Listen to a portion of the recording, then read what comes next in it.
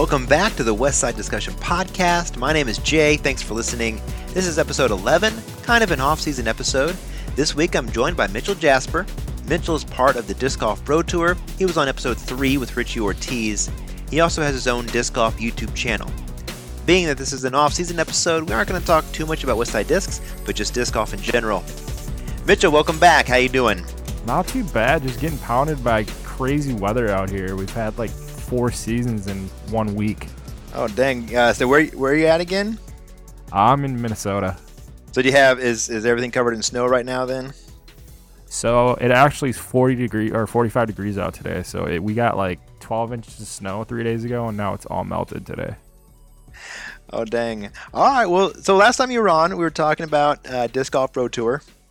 What have you guys been up to since then?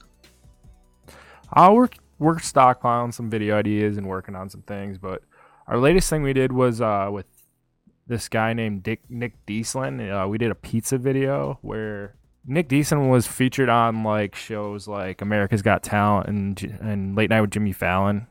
So his specialty is pretty much like spinning pizza dough on his fingers and like throwing it over his back. So we wanted to figure out like how many throws would it take him to actually get that dough into like a disc golf basket in like that setting.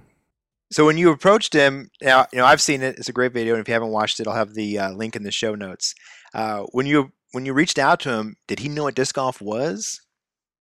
So he'd played disc golf twice, but what was interesting how we actually got connected with him is Richie went to a wedding, and he actually saw Nick Dieslin, better yet, Pizza Man Nick Dieslin at the wedding that he was at.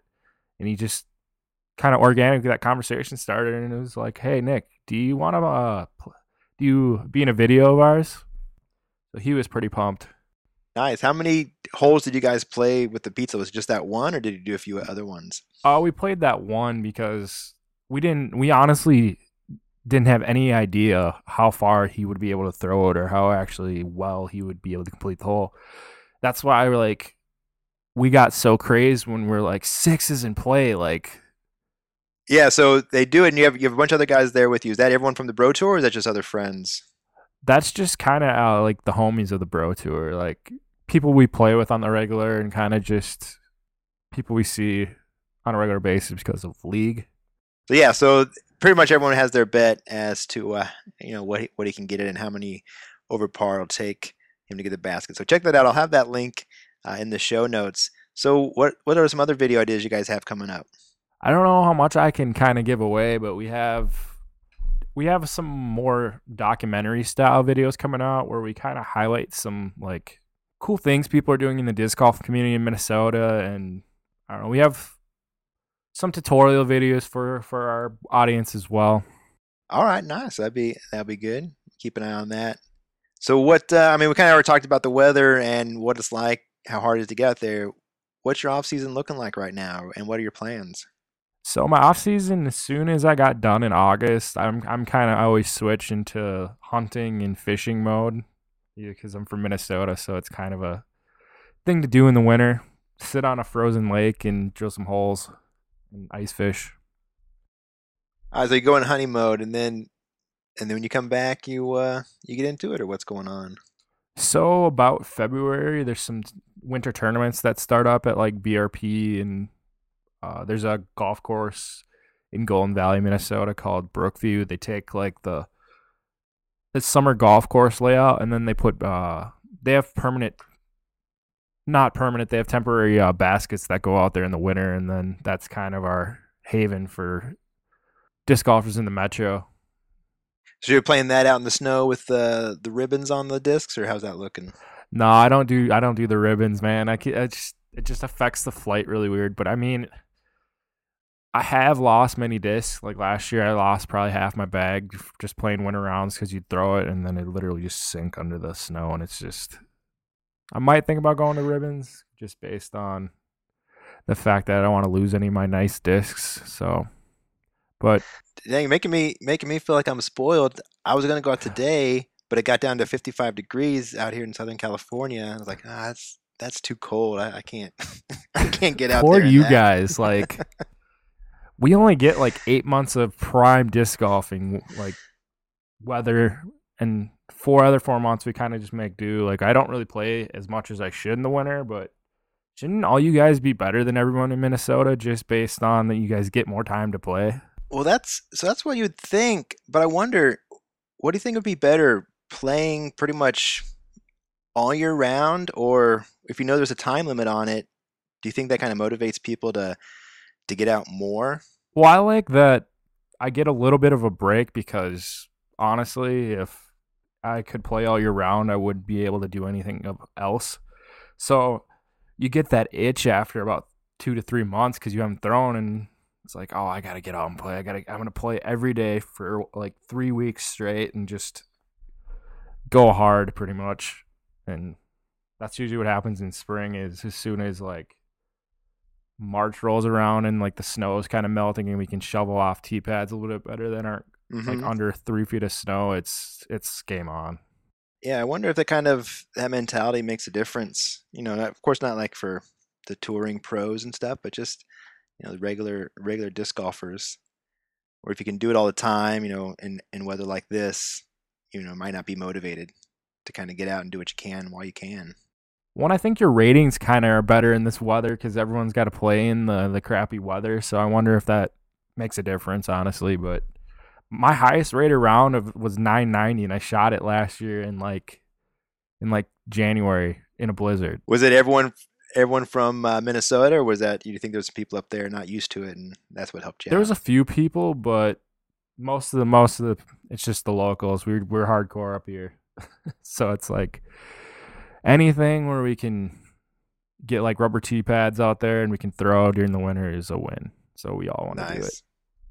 Kind of looking forward then. So after you get your hunting done and ice fishing and disc golf comes back, what are some things you're going to be working on for next year?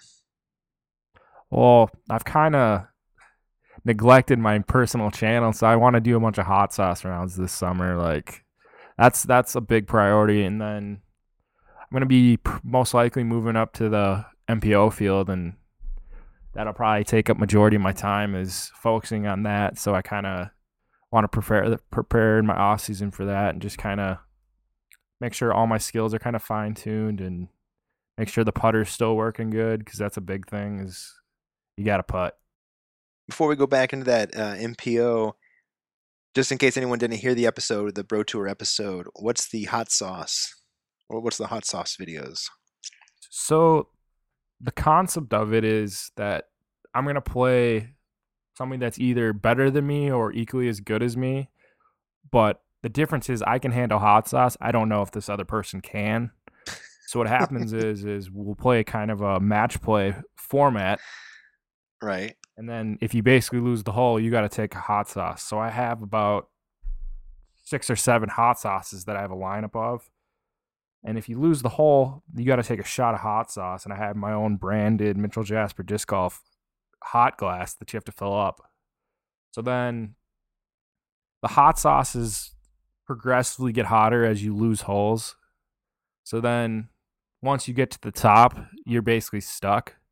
And I'm kind of trying to work out how you would basically not take a hotter sauces. You'd have to pretty much ace a hole, and or you could get a glass of milk or something like that if you ace a hole. I'm just trying to workshop this stuff right now while I'm in my off season, but all this stuff is pretty fun. Yeah, I think acing might be kind of hard. I would probably play you if you could birdie a hole and drink some milk. I think I No, would do man, you it got to stew in the that way. heat. That's the deal, man. Because we haven't done one in the summer yet when it's like 90 degrees out and humid. So I want to get people sweating. So who picks which hot sauce? The person that has to take it or the other person? So I kind of pick a good lineup of them. Like they vary in taste and kind of peppers and stuff. And like for example, my next kind of lineup is going to be all Lola's sauces, which is a Des Moines based hot sauce company. So they have kind of their original sauce. They have like a jalapeno sauce. Then it goes like habanero, then ghost pepper, then scorpion pepper, and then it goes to Carolina Reaper. And then they have their family reserve sauce, which is like the hottest sauce they got. So It's a serious kind of ramp up once you go from Is 1 there to 7. is there a strategy if you have to drink one to go for the hottest one first, or should you start with the milder? But you have to progress. You have to go through the progression. So you have to take like the least hot sauce first, and then it'll ramp Oh, up. okay. That way, because you're getting through the round, and then things start compounding. Like you start shooting bad shots, and then the heat starts hitting you, and it's just like everything's just everything's Well, that just would hitting the fan at that point. I think that would be a great exercise, especially for the mental game, because there's more of a consequence of missing a putt or missing a shot than just adding strokes to the card. So that actually might be a good practice tool. Well, I honestly wonder if like an intermediate or advanced player could play like Kale LaVisca or like James Conrad, and basically those guys have to take hot sauce every hole, regardless if they lose the hole. So just to see if they can like play while the heat's kind of Right. sinking in on them, and see if they can actually. They probably can handle the pressure, but it just would make great like YouTube content to watch them kind of suffer a little bit. Because That Kale definitely Visk is would. always super cool, calm, and collected on the course, Yeah. and just see him sweat a little bit would be kind of nice for a change. Steve, Steve would like to See if add that Doctor on. Smooth can get a little unsmooth. Yeah, absolutely. I want to take a quick break and say thank you to the sponsors, Birdie Fuel Coffee and Mando Discware. If you haven't tried Birdie Fuel Coffee yet, you're really missing out. It's a great way to enjoy a delicious cup of coffee while also supporting a disc golf player. So if you like disc golf and coffee, check out their offerings at birdiefuelcoffee.com.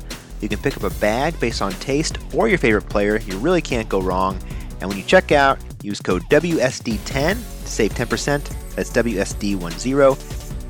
And also Mando Discwear. They have a great lineup of apparel, shirts, hats, joggers, hoodies. Clothes are comfortable. They allow you to send it with style. Now, last time you were on, we were able to get you a hoodie. How have you been liking that? Oh man, it's probably one of the nicest hoodies I've gotten because it has like on the front pouch it has zippers, like all the sweatshirt tassels are wrapped in metal. It's a Corvette, man.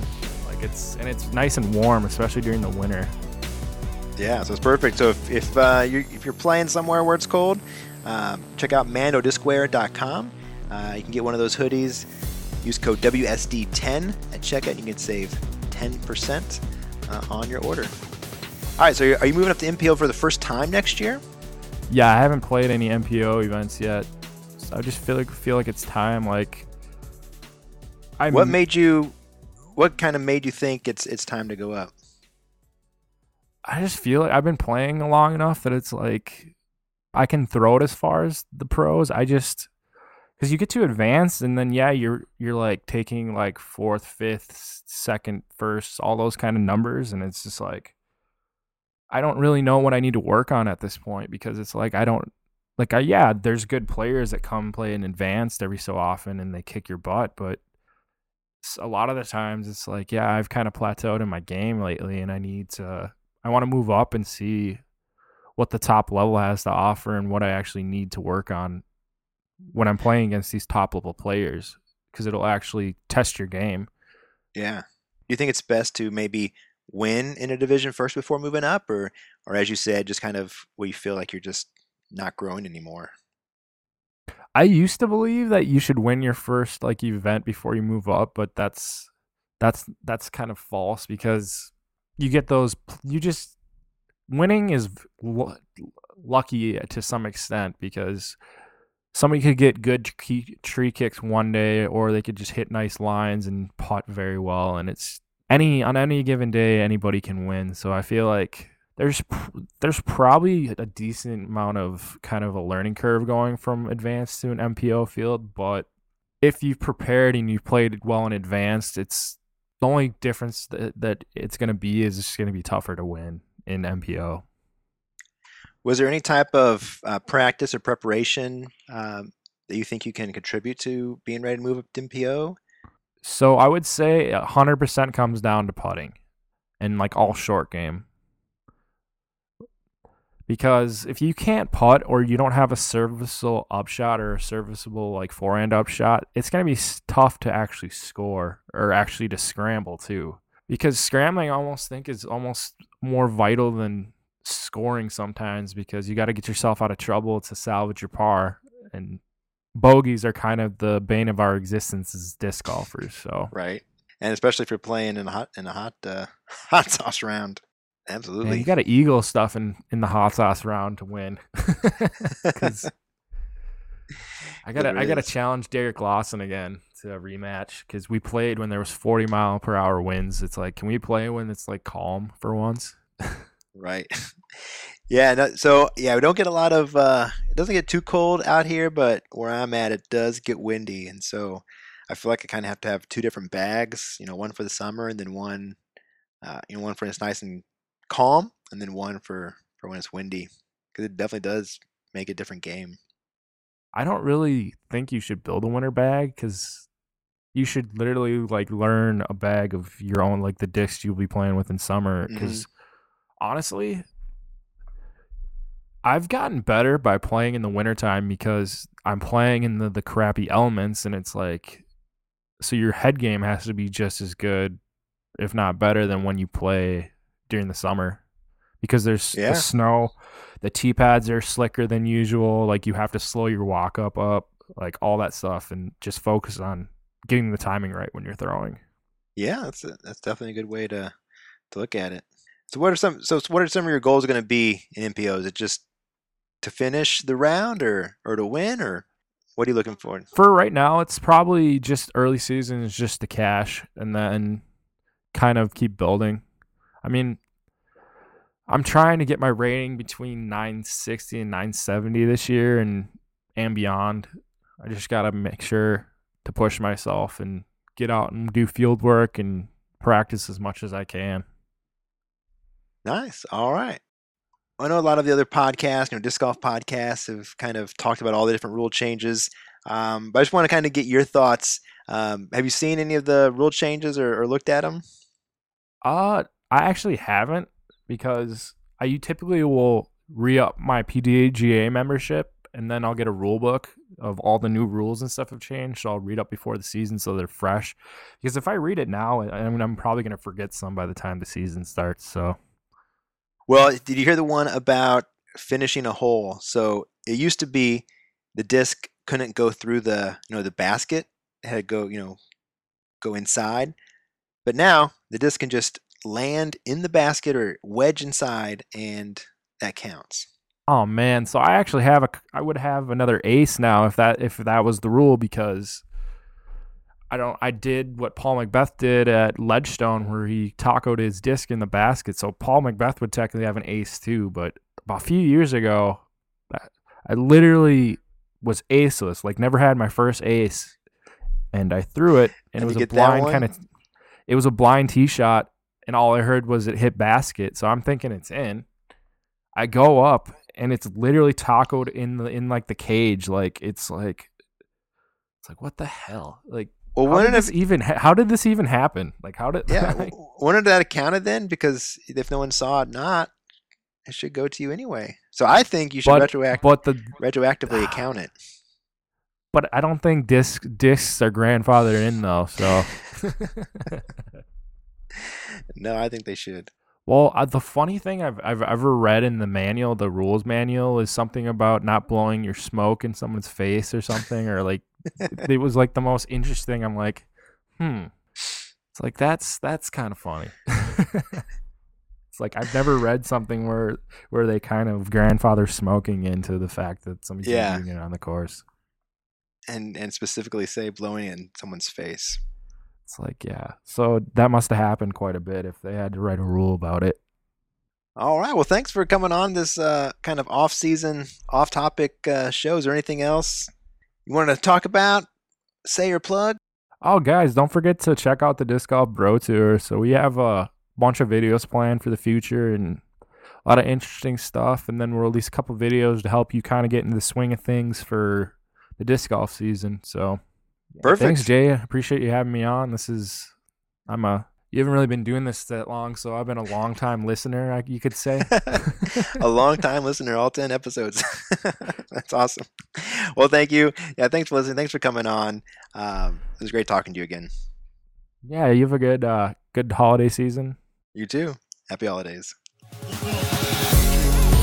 Thank you so much for listening. This is the Westside Discussion Podcast. I want to thank Mitchell for coming back on. Thank you to the sponsors, Mando Discware and Birdie Fuel Coffee. The theme song is What Would You Be Like by Akira the Don. We'll continue the discussion next time.